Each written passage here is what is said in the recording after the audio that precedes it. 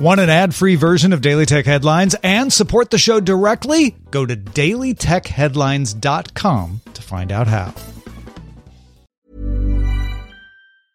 There's never been a faster or easier way to start your weight loss journey than with PlushCare. PlushCare accepts most insurance plans and gives you online access to board-certified physicians who can prescribe FDA-approved weight loss medications like Wegovy and Zepbound for those who qualify. Take charge of your health and speak with a board-certified physician about a weight loss plan that's right for you.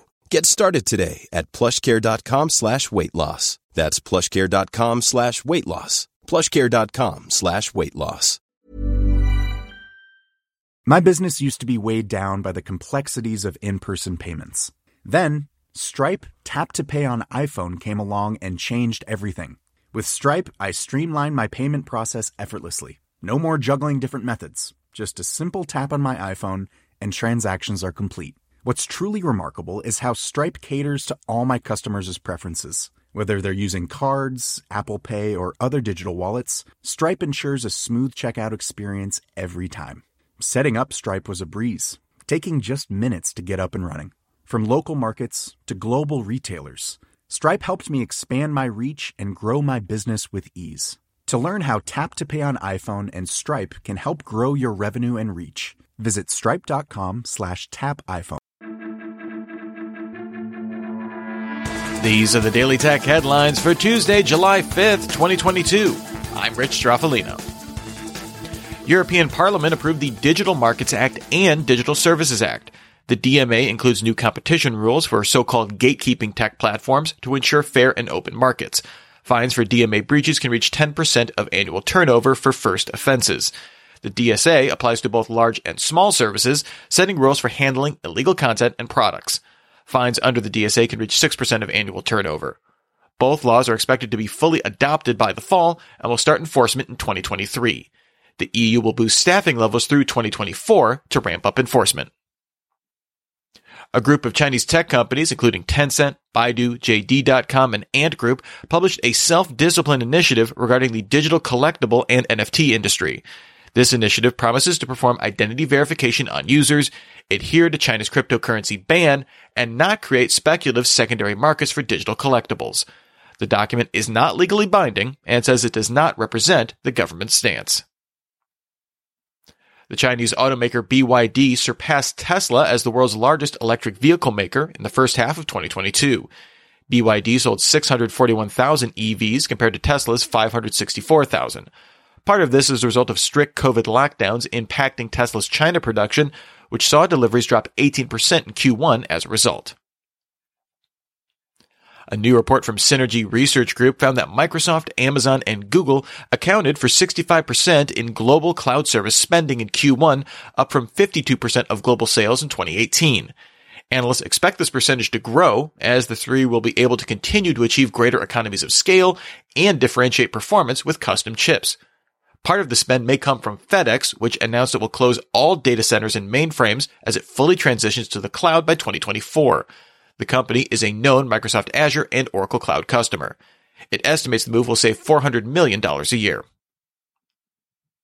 The Financial Times reports that TikTok abandoned plans to expand its live e-commerce TikTok Shop to the US and EU after its UK launch reportedly fails to reach sales targets and influencers dropped out of the program.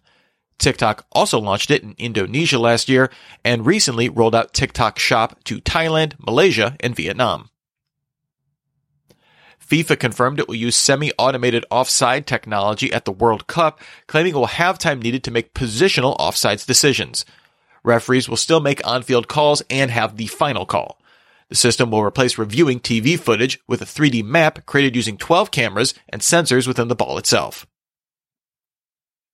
Xiaomi announced the 12S Ultra, mostly packing typical flagship smartphone specs, but the first phone to use Sony's 50-megapixel 1-inch IMX989 sensor with a camera system co-developed with Leica.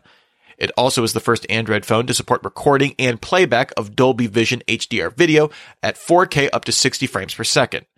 Pricing starts at 5,999 yuan, that's about $900 US, available for pre-order in China now, shipping July 6th. Xiaomi also announced the Mi Band 7 Pro wearable, offering a 1.64-inch always-on AMOLED display, GPS, and up to 12 days of battery life, as well as blood oxygen, sleep, and heart rate sensors. It can track 117 sports modes and includes 180 watch faces. It's on sale in China now for 399 yuan, or about $60 US. Tech in Asia passes on a report from Nikkei that Xiaomi invested in smartphone production in Vietnam. These phones will cater to local demand as well as exports to Malaysia and Thailand. To date, the company manufactured phones in China and India. Asus announced the ROG Centra True Wireless Pro earbuds. The buds have active noise cancellation and Qualcomm Snapdragon sound platform with aptX lossless support when connected over Bluetooth with latency of just 45 milliseconds. The buds also come with a USB-C cable to turn them into wired buds, adding an ESS9280 quad DAC for better sound quality without any lag. No word on price, but Asus expects a September or October release date. According to analyst Ross Young of Display Supply Chain Consultants, Apple will offer a roughly 50mm screen on the upcoming Apple Watch Series 8. Ross has previously suggested Apple would offer 3 sizes for Apple Watch displays this generation, although it's unclear if smaller sizes will remain 41 and 45 millimeters. The latest release of Chrome for Windows patched a high-severity zero-day vulnerability being exploited in the wild, the 4th Chrome zero-day patch this year. The update fixes a heap-based buffer overflow weakness in Chrome's WebRTC components reported by Avast Threat Intelligence on July 1st, although no other details were released by Google. And finally, Microsoft detailed a new Outlook Lite app for Android in its Microsoft 365 roadmap. The app will be available globally sometime in July 2022, offering a smaller app size with fast performance for low-end devices. Documentation suggests the app will only support Outlook, Hotmail, Live, and MSN accounts, so no work or school accounts. Remember, for more discussion of the tech news of the day, subscribe to Daily Tech News Show at dailytechnewsshow.com. And remember to rate and review Daily Tech Headlines wherever you get your podcast. Thanks for listening. We'll talk to you next time. And from all of us here at Daily Tech Headlines, remember, have a super sparkly day. My business used to be weighed down by the complexities of in-person payments. Then, Stripe Tap to Pay on iPhone came along and changed everything. With Stripe, I streamlined my payment process effortlessly. No more juggling different methods. Just a simple tap on my iPhone and transactions are complete. What's truly remarkable is how Stripe caters to all my customers' preferences. Whether they're using cards, Apple Pay, or other digital wallets, Stripe ensures a smooth checkout experience every time. Setting up Stripe was a breeze, taking just minutes to get up and running.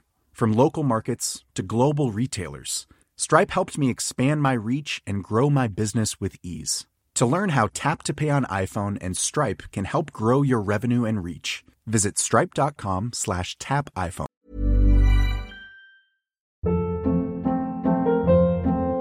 Hold up. What was that? Boring. No flavor. That was as bad as those leftovers you ate all week. Keke Palmer here. And it's time to say hello to something fresh and guilt-free. Hello Fresh. Jazz up dinner with pecan-crusted chicken or garlic butter shrimp scampi. Now that's music to my mouth. Hello Fresh. Let's get this dinner party started. Discover all the delicious possibilities at HelloFresh.com.